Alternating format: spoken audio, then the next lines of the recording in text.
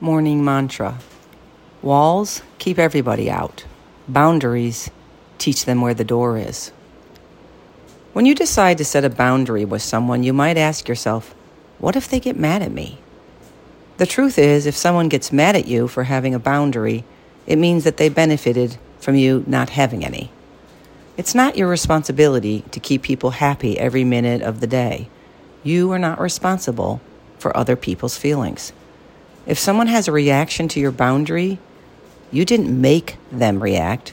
You chose to voice your feelings and needs. They chose their reaction. You cannot control what other people do or how they will respond. You can only control what you allow in your life.